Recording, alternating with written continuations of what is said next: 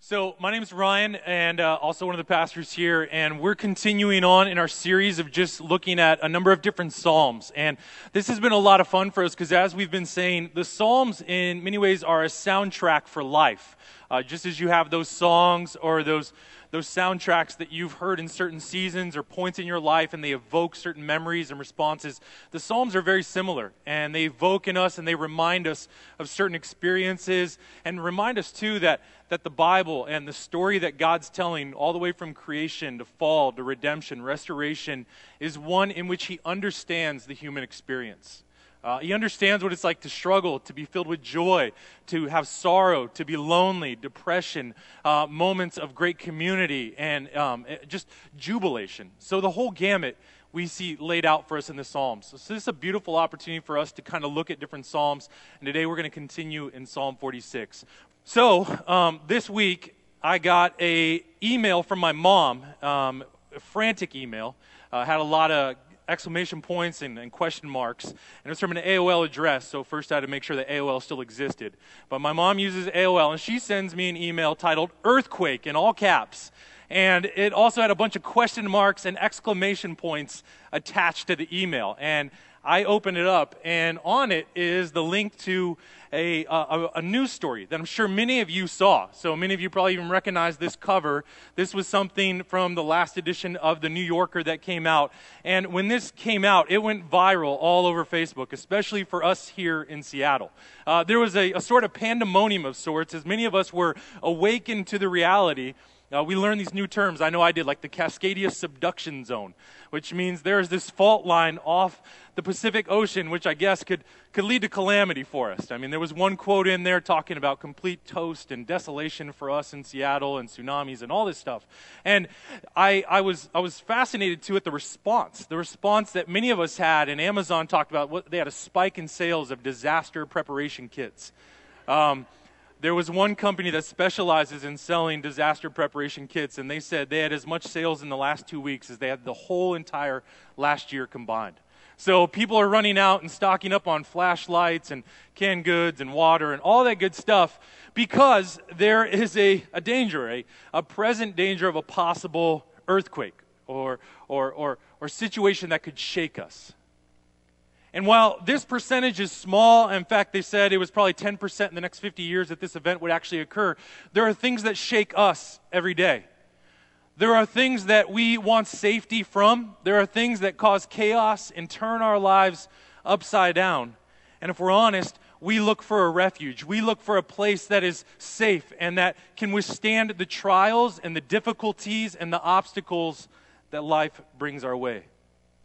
In fact, I don't know about you guys, but just think about it. What causes you fear? What keeps you up at night? What concerns you? What shakes you? Maybe your future at work seems a bit dicey right now, and that shakes you. Maybe as you look at the task of parenting that you have in front of you and all the decisions you have to make and what you and how your kids are being raised and who they're becoming, that leaves you with great angst and shakes you. Maybe if you're honest, you look at a lot of your relationships right now. You look even at your marriage and you see it not where you want it to be, and that shakes you. And all of us, Christian, non-Christian, it doesn't matter. Every one of us in this room, we're looking for a place of safety because life can be chaotic. Life can be disorienting. And the question I think Psalm 46 has for us is, where do we go when we look for safety? Where do we go when we look for a place that can protect us and withstand the challenges that life brings our way? I think the psalmist had this exact question in mind as he wrote our words out. So if you have a Bible, turn to Psalm 46 with me this morning. There's also a Bible in front of you that you could also borrow, and we'll have the words up here for you on the screen so you can see them. It says, God is our refuge and strength, a very present help in trouble. Therefore, we will not fear, though the earth gives way, though the mountains be moved into the heart of the sea, though its waters roar and foam, though the mountains tremble at its swelling. Selah. Selah. And Selah is a way of saying stop, pause, think about what has just been said. Think about what has just been shared. And as we think about, as we consider the words, even in these opening verses of this psalm, what we see beyond a shadow of a doubt is that the Lord offers us a refuge. The Lord is our strength and a refuge in times of trouble, in times of calamity, in times of crisis. And when it seems like all of life is stacked up against us, the Lord offers us an ever-present help in this trouble, a refuge. Now see, I couldn't help but read this psalm this week and even think of our brothers and sisters in Christ scattered all over this world who are real refugees. In the Middle East today, there are over 1 million Christians that are refugees due to war-torn nations and upheaval and violence and persecution and suffering and sorrow. And I wonder when they read this psalm, when they see the words here in Psalm 46 and they read that the Lord is their refuge, what comes to their mind? What comes to your mind? What's your refuge? What's your place you go when you're looking for safety, when you're looking for comfort, when you're looking for protection? See, this really is the question of where do you go for safety? Where do you go for rest? For many of us, rest is elusive. It's one of those things, if we're honest, we go through life and we feel tired and we feel worn out and we feel stressed and we feel like we're always behind. We feel like the challenges of life are stacking up against us. And it doesn't really seem like much of a reality that God is a refuge, that He is a place of strength for us. And life can seem quite hard and difficult. See, there's this reality for a lot of us that we don't always get to choose our circumstances, and we don't always get to choose the places in which we find ourselves. And if we're just honest this morning, we don't know where to turn. We read words like God is our refuge and God is our strength, and that doesn't seem like our reality at all. And I don't know about you, but for me, we can run to these worst case scenarios and the what ifs start to play out in our mind. What if I remain alone? What if I never find someone to marry? What if fill in the blank? And our minds run wild with these what ifs. And fear becomes our steady state. Becomes the thing that we feel most frequently, almost a constant feeling companion that never leaves us. And it's crippling. And some of these fears, some of these realities, they're real. And some of them I don't want to make light of. But other fears, some fears have taken hold of us. We've forgotten that there is a refuge. There's a place of safety. There's a place of comfort. There is a God who's over all things, a God who is in control of this world that we can rely on, that we can trust. When I was a kid, I remember I had to be like 4 or 5, and I was living in Colorado. And one summer afternoon, I was at the park with this summer camp program, and about a couple hundred yards away, this cloud in the sky began to turn into a funnel. And we had one van, and there were about 24 kids there. So they actually had to take 2 shifts back to the rec center, or two van trips back to the rec center. And I happened to be on the second van trip. I don't know how they decided which kids got to go on the first, and which maybe I don't know. They didn't like me. But by the time we pulled out of that parking lot, away from that park, that funnel was starting to come down, and I got to see this tornado. And I saw it starting to come down, and I remember the sound, and I remember what it felt like. And even to this day, it's a very powerful feeling and sensation that I still remember, seeing a tornado. And what this did in me is throughout the rest of my childhood and adolescence, I had this incredible fear of tornadoes. I would be addicted to the Weather Channel. I would watch the Weather Channel nonstop, just finding out if there was even a remote possibility that a tornado could exist within a 500-yard radius around me for the next week. I just wanted to know. And if there was, even if there was a tornado hundreds of miles away, I would go get in our bathtub because it was in the center of our house. I would get, a plastic bin that we had too, and I'd put it over myself, and I'd sit in the bathtub just being as safe and prepared as I could. I wanted a refuge from any possible tornado damage. And this was irrational and it was silly, but to me, it was all together real. The what if scenario of a tornado was my altogether reality. This was true. I didn't necessarily think that I had a place that could keep me safe enough. Even if I had a basement and a bunker, I still would have been terrified of the tornadoes and the possibility of what that would look like. So for you, what is the worst case scenario that you've built up in your mind? What is the thing that you fear happening and it grips you and it holds tight to you? When you look at your life, when you consider your future, when you consider all of the decisions in front of you, what is it that sometimes causes your mind to run rampant? What is it? What is that thing? What is that thing that you cannot get refuge from? The psalmist moves on and he pushes us to look deeply into God's goodness. Look at this in verse 4. There is a river whose streams make glad the city of God, the holy habitation of the Most High. God is in the midst of her. She shall not be moved. God will help her when the morning dawns. The nations rage, the kingdoms totter. He utters his voice, the earth melts. The Lord of hosts is with us, and the God of Jacob is our fortress, our fortress. What we're seeing here, look at verse 4 again. Verse 4 points out to us without a shadow of a doubt that there is a river. So what we saw in verse 3 is that there is fear, there's chaos inside of the foam and roar of the ocean. Now, if you were an Old Testament person, if you lived in this ancient period, you would consider the seas and the ocean something to be terrified of. They were the most dangerous thing that people could imagine and consider. The ocean was a place of great terror and often danger. And it's immediately contrasted in verse 4. So we go from verse 3, where the water is a source of chaos and fear, to verse 4, where the water becomes a source of life. So there's a river. There's a river whose streams make glad the city of God. This river is a representation. It's telling us that this is God. God is a river. And this river, everything that is planted alongside this river, everything that has access to this river will flourish. Because the water here is not chaotic, it's not upending, it's not dangerous, it's not roaring, but rather it's stable and it's consistent and it's life-giving and leads to flourishing. And city of God here, this would have immediately rang true in their ears of being Jerusalem. Of Jerusalem. This is where God dwells. This is where God makes his home. So in God's home, in Jerusalem, there is a river that gives life. There's a river that gives life. And for you and I who live inside the new covenant because of Jesus' work on the cross, Jerusalem is the church. It's us. It's us as a family. It's us as a people. The city of God, where God takes up his residence, is in his church, in his people, especially as we come together, as we gather, as we connect, as we serve, as we love, as we sing songs. This is God's people. This is where God dwells. This is where God takes up residence.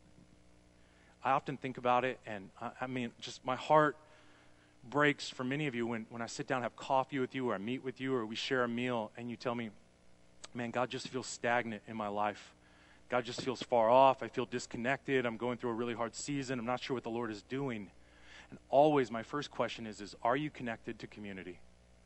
Are you connected to other believers in Christ?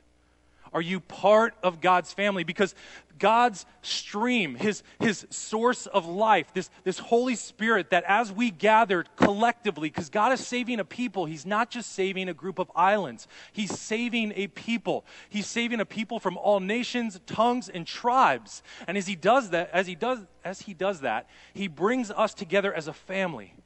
The good news of the gospel is not just that you get your sins forgiven, it's that you get adopted into God's family. You get a new family, and you get a new nature, and you get a new identity, and you're a son, and you're a daughter of the God Most High. And part of that is the privilege of getting to participate and be blessed by God's people as we live out these one another's. In the New Testament, there's 57 one another's that in some ways shape the ethic of the church. It shapes the value system of the church as we forgive one another, as we love one another, as we encourage one another, as we admonish one another. We're living out life, and all these one another's, every time a one another is practiced, we're experiencing God's grace to us, we're experiencing his work of the Holy Spirit, and we're slowly, one degree to the next, being more conformed into the image of Jesus Christ. And that is ultimately what God's doing in your life. If you ever wonder what God is up to, what he's doing is he's slowly, one degree to the next, through every decision you make, what even seems mundane, Monday through Friday, picking Cheerios off the ground, moms, driving in traffic, even though it takes you 45 minutes to go 3 blocks, that is all part of God's work in your life to one degree to the next, slowly conform you more into the image of Jesus Christ, to make you more patient, to make you more loving, to help you see the meaningful inside the mundane. All of that is God's work. And we get one shot at this. I mean, this life is but a mist. And you and I are here to be a blessing to one another as we sanctify, encourage, serve, love one another. And the beautiful thing, I mean, it's church, so of course you expect me to say it, but it's just true. Church, God's people, God's family has been utterly transformative in my life. Often the greatest clarity, the greatest encouragement, the greatest conviction, the greatest direction in my life, the greatest help, the greatest counseling for my marriage and my relationships have come from God's people. Because inside of you dwells the Holy Spirit, and inside of me dwells the Holy Spirit, and we're around one another. The Holy Spirit speaks to us, encourages us through each other. So, I mean, it's not a pitch. It's because I love you and I want good for you. But if you're here and you kind of are one of those people that float on the edges of church, on the edge of church community, and you wonder, man, why am I not growing more? Why do I feel disconnected? Where is God at? God is with his people. God is working in his people. Join up with the streams in God's church. Join up where his life is. Look at verse 6 as well as it moves on here. It says, the nations rage and the kingdoms totter. He utters his voice and the earth melts. I don't know about you, but, I can get kind of depressed or fearful or stressed out when I watch too much news. The news often kind of gives us these narratives of whatever's going on in Washington or with other government leaders or even our Supreme Court can seem so important or almost absolute or life-ending. And we look at what's going on in America, and maybe some of us become too obsessive and focused on it and think that really God's kingdom or God's work is somehow contingent upon our governments or even the decisions our elected officials make or what's happening with other countries. And we forget over all of that. And this has been going on for thousands of years, that God's continued to be faithful to his people, that he's continued to love his people, regardless of the nations, regardless of governments that come and go. God continues to push his church forward. And this doesn't mean there's not hard times for God's people. In fact, I have no idea what the church will look like in America probably in the next 30, 40 years. I imagine it'll be drastically different than what the church has looked like the last 40 years. You can bet on that. But here's what I do know, is that there won't be a vote, there won't be a president, and there won't be a Supreme Court that saves us.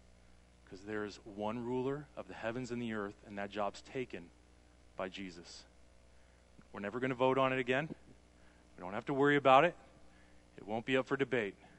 Jesus will continue to rule and reign. He'll continue to be faithful to his people. Even as the nations rage and even as kingdoms totter, the Lord rules and the Lord reigns.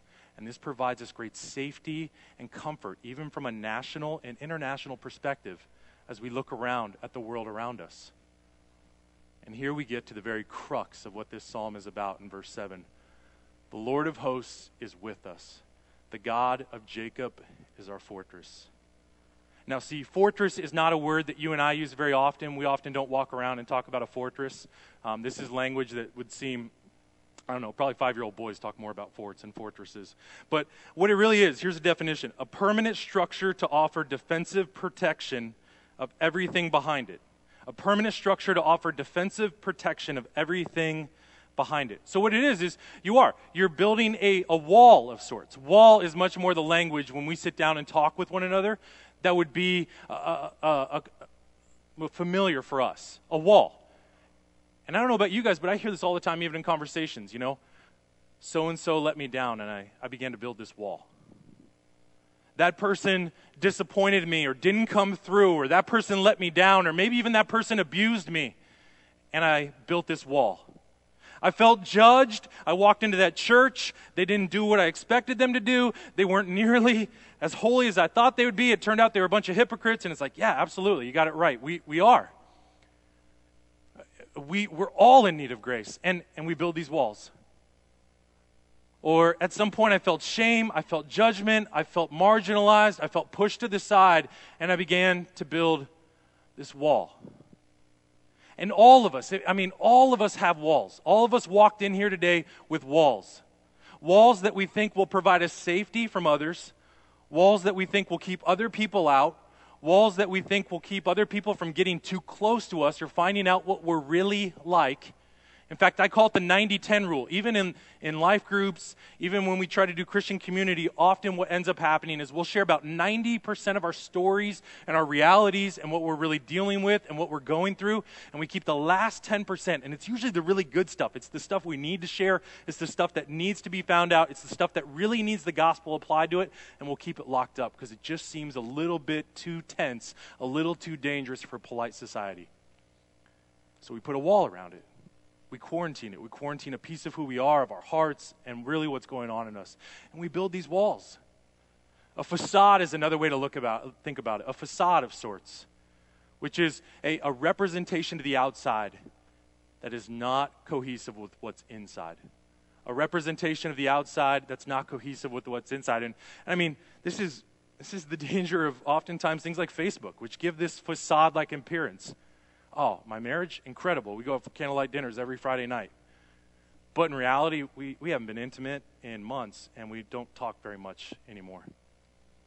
Oh, my kids, they all got a gold ribbon. But yet secretly, I'm wishing away these years and hoping for the next phase of parenting.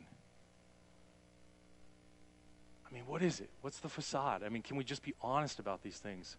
Because that's where the gospel belongs. The gospel belongs inside of these walls. What happens with these walls is after a while, they become a prison. They don't keep us safe, but they kill us. They destroy us. They choke out from us the very thing we want the most, which is to be known. You and I want to be known. We were made in the image of a God who is a loving God who wants to be known. And you and I want to be known. We want to connect. But it's scary and it's risky, so we live our lives like porcupines. We'll try to get close, but really the quills are always still there, and we don't want others to get too close. So people go to coffee shops so they can be in proximity with other people, but yet they don't talk to the other people. It's this crowded loneliness type experience in reality.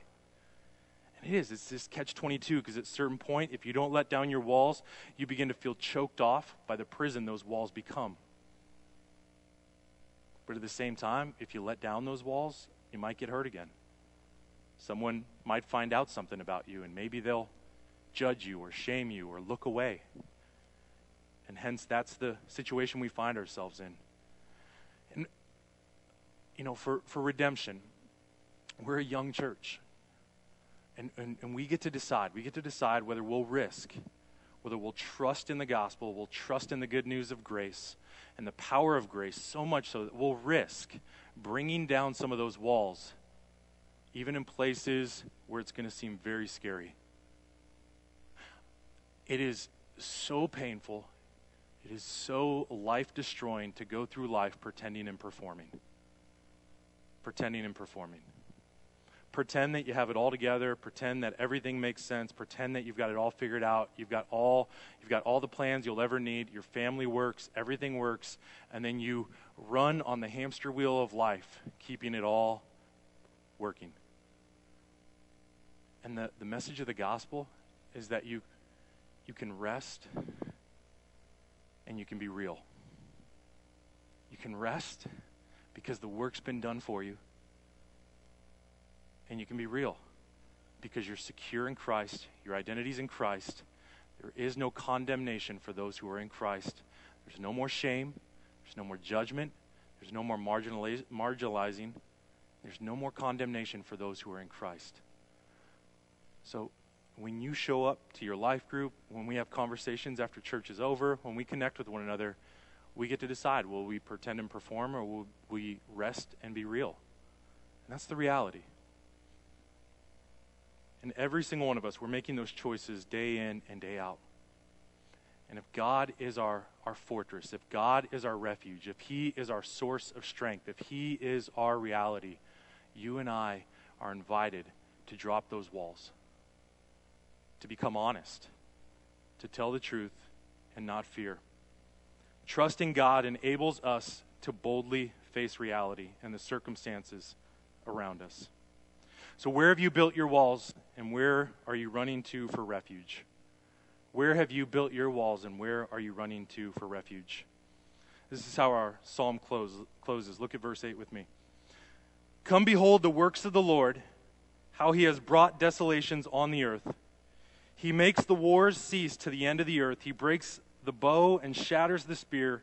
He burns the chariots with fire. Be still and know that I am God. I will be exalted among the nations. I will be exalted in the earth. The Lord of hosts is with us. The God of Jacob is our fortress. The Lord of hosts is with us. So what God is saying here is that you can go ahead and you can continue to strive and work and work and work as if all of life depends on your energy, your activity, your effort, your striving. But what you'll find is that ultimately when it's all said and done is when I speak, whatever I say will come into being. That when I open my mouth, the wars will cease to the end of the earth. I'll break the bows, I'll end the conflict, I'll end the strife. I'll burn the chariots. I'll put aside the fire. And if you begin to think about Revelation 21, 22, as the story ends, the Lord begins to dry every tear. He begins to redeem every pain. He begins to deconstruct every last remaining vestige of shame and judgment and condemnation and wall that you and I can muster. And he invites us to this incredible spiritual reality. Be still and know that I am God. Now, this is a great coffee cup verse, and I'm sure a lot of us have seen it on posters, and usually there's a stream of water in the background that makes us feel nice. But what's really being conveyed here is that as war rages on, as chariots desolate cities, as bows use their arrows to kill people and destroy villages and cities and people, as wars continue to spread throughout the earth, be still. The Hebrew word here is rapah, and what it literally means is to drop your hands. To drop your hands. Think about that. You're in the midst of a fight. There's a battle raging around you. What's the one thing you don't want to do when you're in a fight? Drop your hands. You don't drop your hands when you're in a fight. I mean, I've been in a few fights when I was in junior high and elementary school, but you definitely don't drop your hands when you're in a fight. Unless the Lord is your refuge, unless the Lord is your strength, then you can drop your hands. You can be still and know that God is God. Think of the example of Martin Luther King in our country during the civil rights movement 40, 50 years ago. How he responded to immense violence and oftentimes suffering and pain by dropping his hands. The power, the confidence, the trust that must have taken him to do that.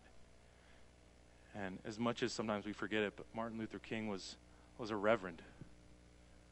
He put his hope and his trust in a God who would arc a story toward redemption, toward restoration, and fight on his behalf so he didn't have to fight. Or you think of Jesus at the Garden of Gethsemane as Peter whips out the sword in an impulsive rage and cuts off a guy's ear. And what does Jesus do? Jesus tells Peter, drop your sword. I've got it. Even when it doesn't look like it, that's not a positive situation. I'm sure as Peter's looking around, he's like, Jesus, what are you thinking to tell me to drop the sword? They're here obviously to arrest you, and then it's not going to go well for you. Jesus, you realize what's about to happen, right? You realize where this is leading. You realize why the guards are here. But Jesus drops his hands.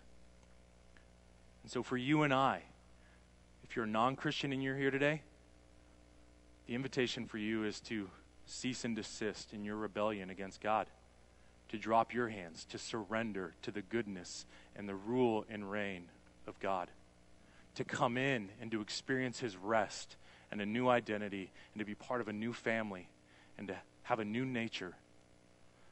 Because whatever you're striving for, whatever you're working for, whatever facade you're building, whatever continues to haunt you, wherever you're seeking safety, it's like a cardboard box inside of a tornado. It will not hold up.